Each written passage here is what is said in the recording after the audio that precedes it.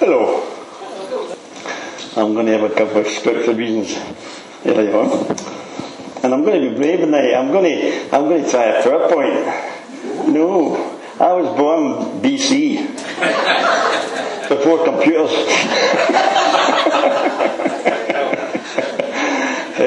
So I'll maybe start with it and forget it. But I mean, it's a privilege to be speaking to you, and I thank you here for the invitation. I want you to hang a wee picture in your mind before we come to the word. And I hope it will help you put the word in it. Many Christians today, have a faith, which is a snake and ladder faith. When you're having a good day, you're up the ladder.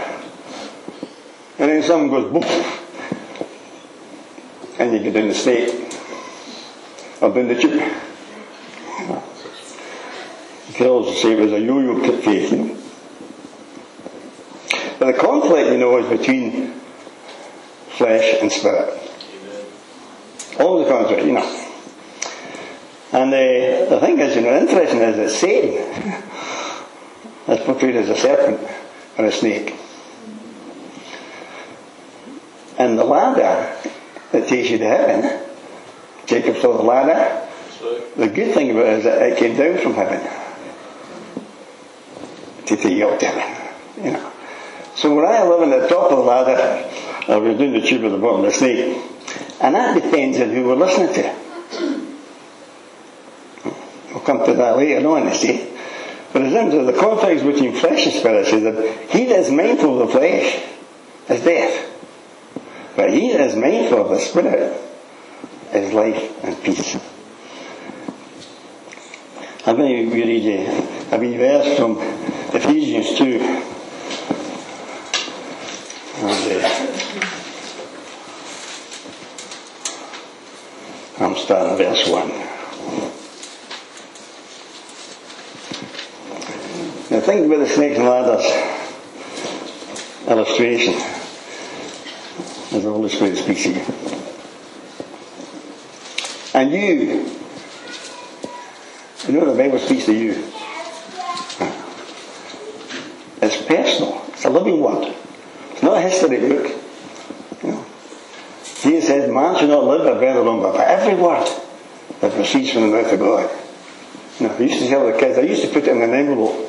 Say, I've got a letter from you. From God. So here we are.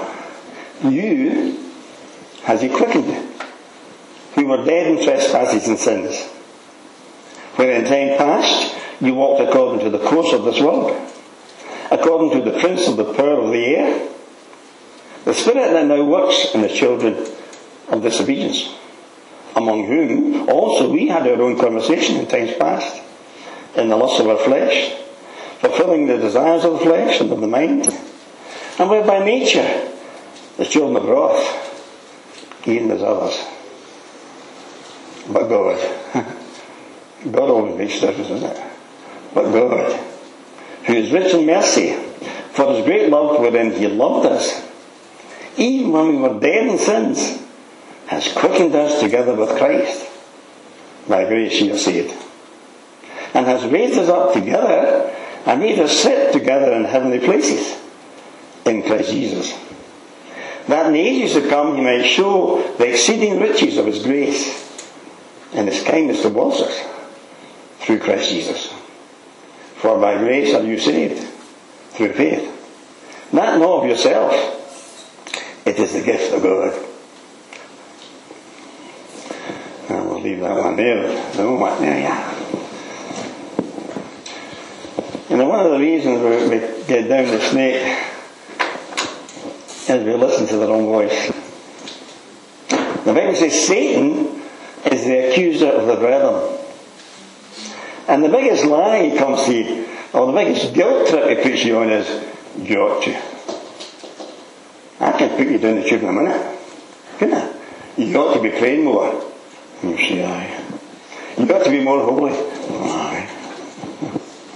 You ought to be more zealous. Aye. Now we all know what we ought to be.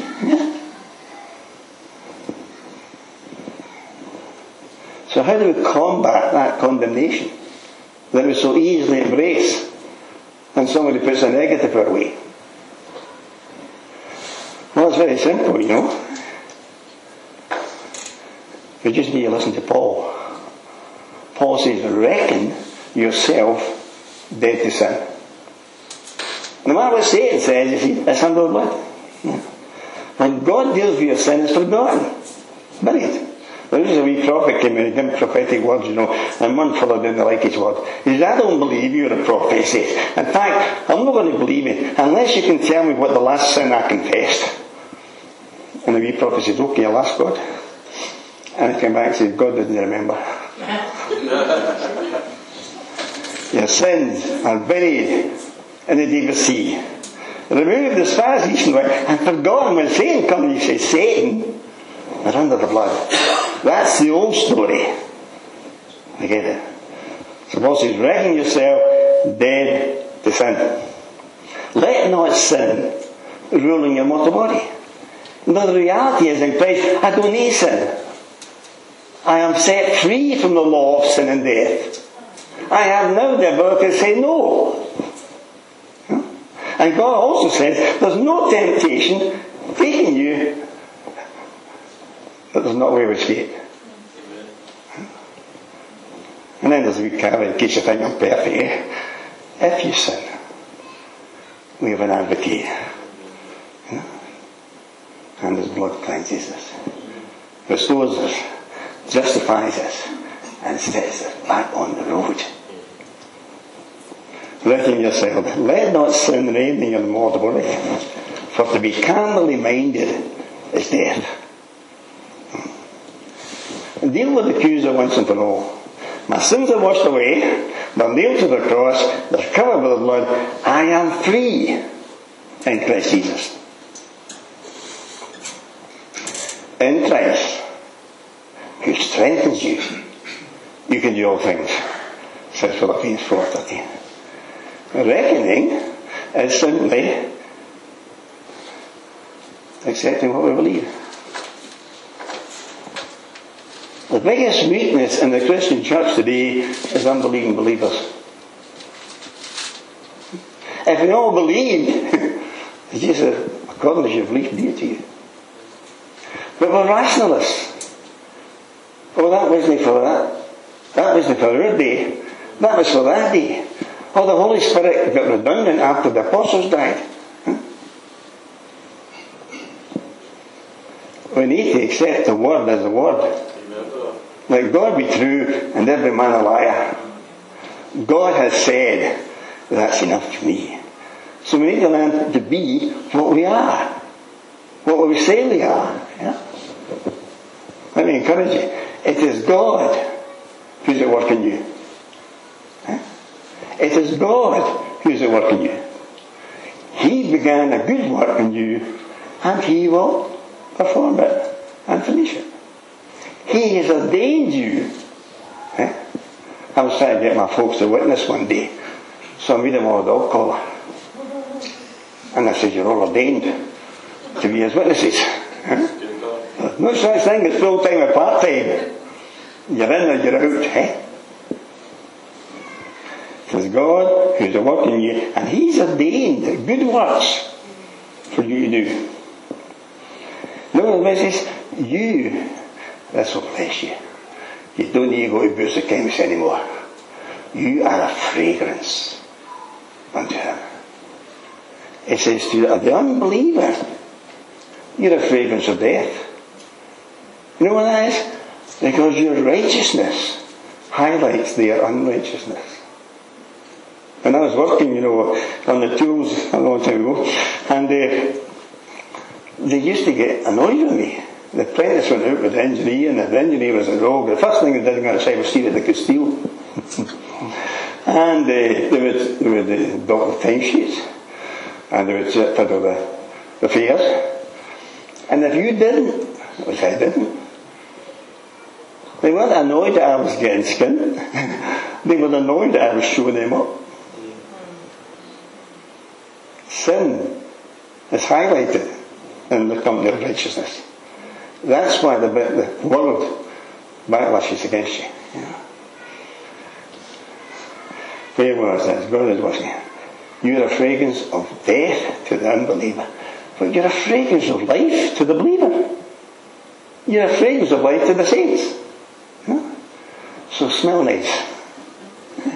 Here's a wee squirt.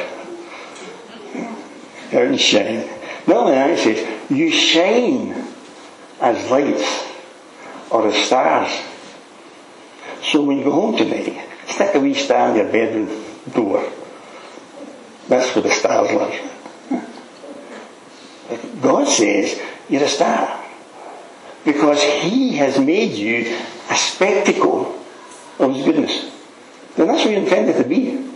Why did He take the weak things and not the strong? He took the weak things to confound them. So that we say, goodness me, that's not the aim. It must be God. And He's picked you up and made you a spectacle of His goodness and His grace and His love. And you're on show. You're on display. And that's what it means when it says, you are my witness. You don't even need to open your mouth. You're a witness. People read you. Paul says you're an epistle, known the right of all men. They read your life.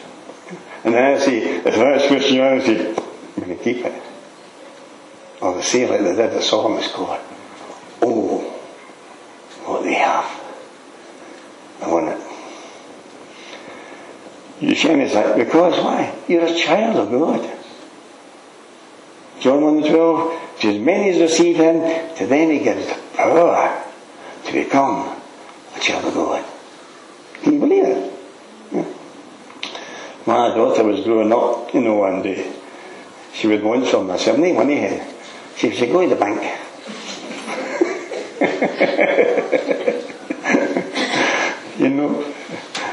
So we have a Heavenly Father. Endless resources. When I was on the tools, I got saved.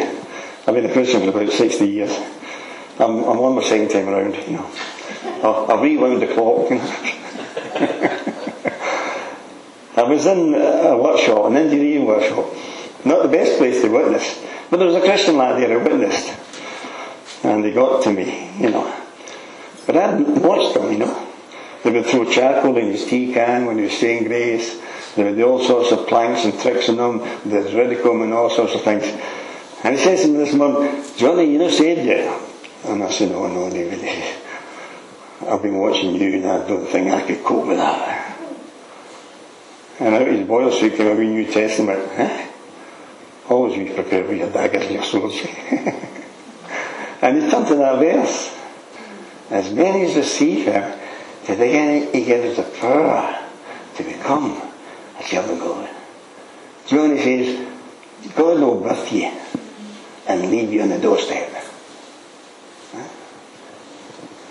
You're a child of God.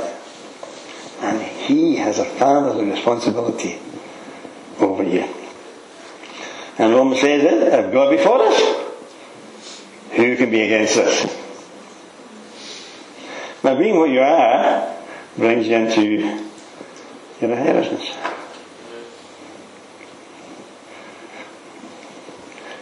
You've got a great Uncle Bob, and he's worth a fortune. And you're his heir. And you get an email in the morning that says he's picked the bucket. And you're rich. The Bible says our inheritance is the testimony of Christ. Or the testimony of Christ, which means the will of Christ. He left the world. And Paul says, on the death of the testator, the will becomes effective. Amen. Jesus has died, and the inheritance is yours. Amen. So forget Uncle Bob. You don't need him. We have an inheritance in Christ Jesus. And that's where we should be living, in the inheritance. Listen, the Spirit that raised Jesus from the dead is the same Spirit that's at work in you, strengthening you and enabling you and keeping you. Ephesians 1:11 says, in Christ, in whom we have obtained an inheritance. Colossians, it says, He has made us meet to be partakers of the inheritance of the saints. The most important, the inheritance is ours. Living the good of it. What is the inheritance? I'm going to read them from Romans 8.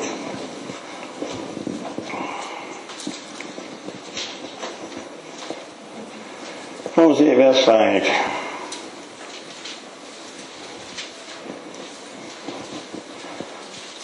Back to the state of action picture.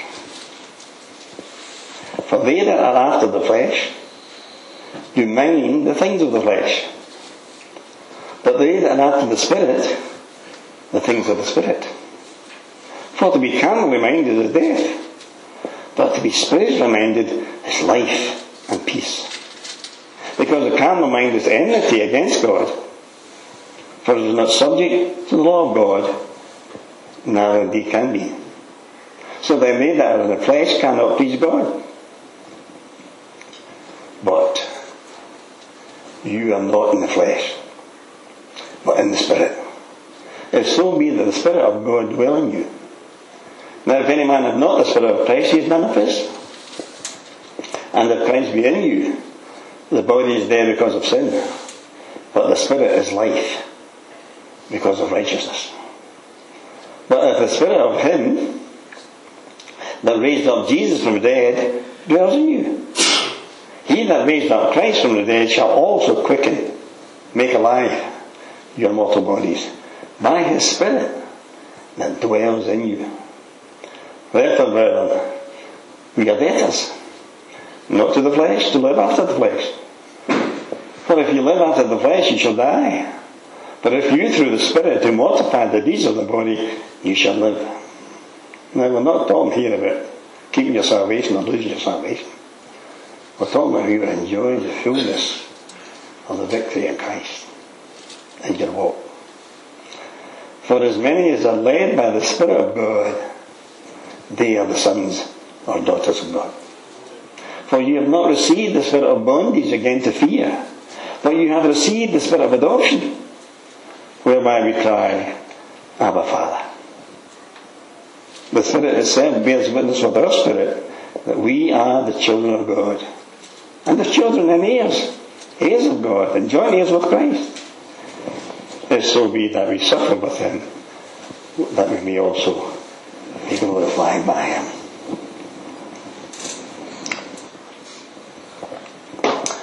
He that is mindful of the Spirit is life.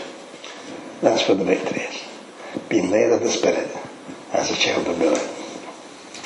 We either live mindful of the flesh, carnally minded, or we live mindful of the Spirit. Same Spirit of Christ that raised Him shall work in you. Ephesians 1:18. Knowing the exceeding greatness of His power to us, we believe, according to His mighty power, which He wrought in Christ when He raised Him from the dead. Same Spirit working in you. So then what is our inheritance? Well, Paul says we inherit the promises. And what's the promise? Jesus said, it's expedient for you that I go, for if I don't go, the Spirit will not come. And if I go, I will pray the Father, that He might send the promise of the Father on you. Our inheritance is the Holy Spirit. The Holy Spirit. Who transforms you, remakes you, empowers you, guides you, teaches you, leads you into all truth. By His Spirit. And the promise of the Father is the Holy Spirit in you. He shall not leave you comfortless, but you shall receive power when the Holy Spirit has come upon you. Don't worry about that. Satan's getting annoyed.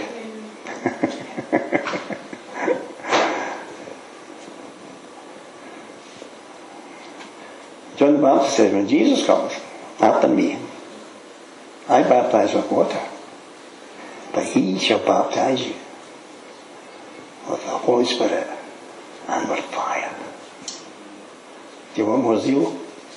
You want me in fire? Just get baptized in the Holy Ghost. If you've been evil, know how to give good gifts to your children. How much more will your Father give the Holy Spirit to them that ask?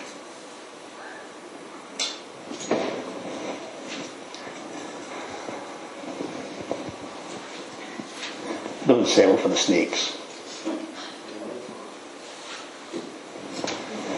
Go up the ladder and be filled with the Spirit. Amen.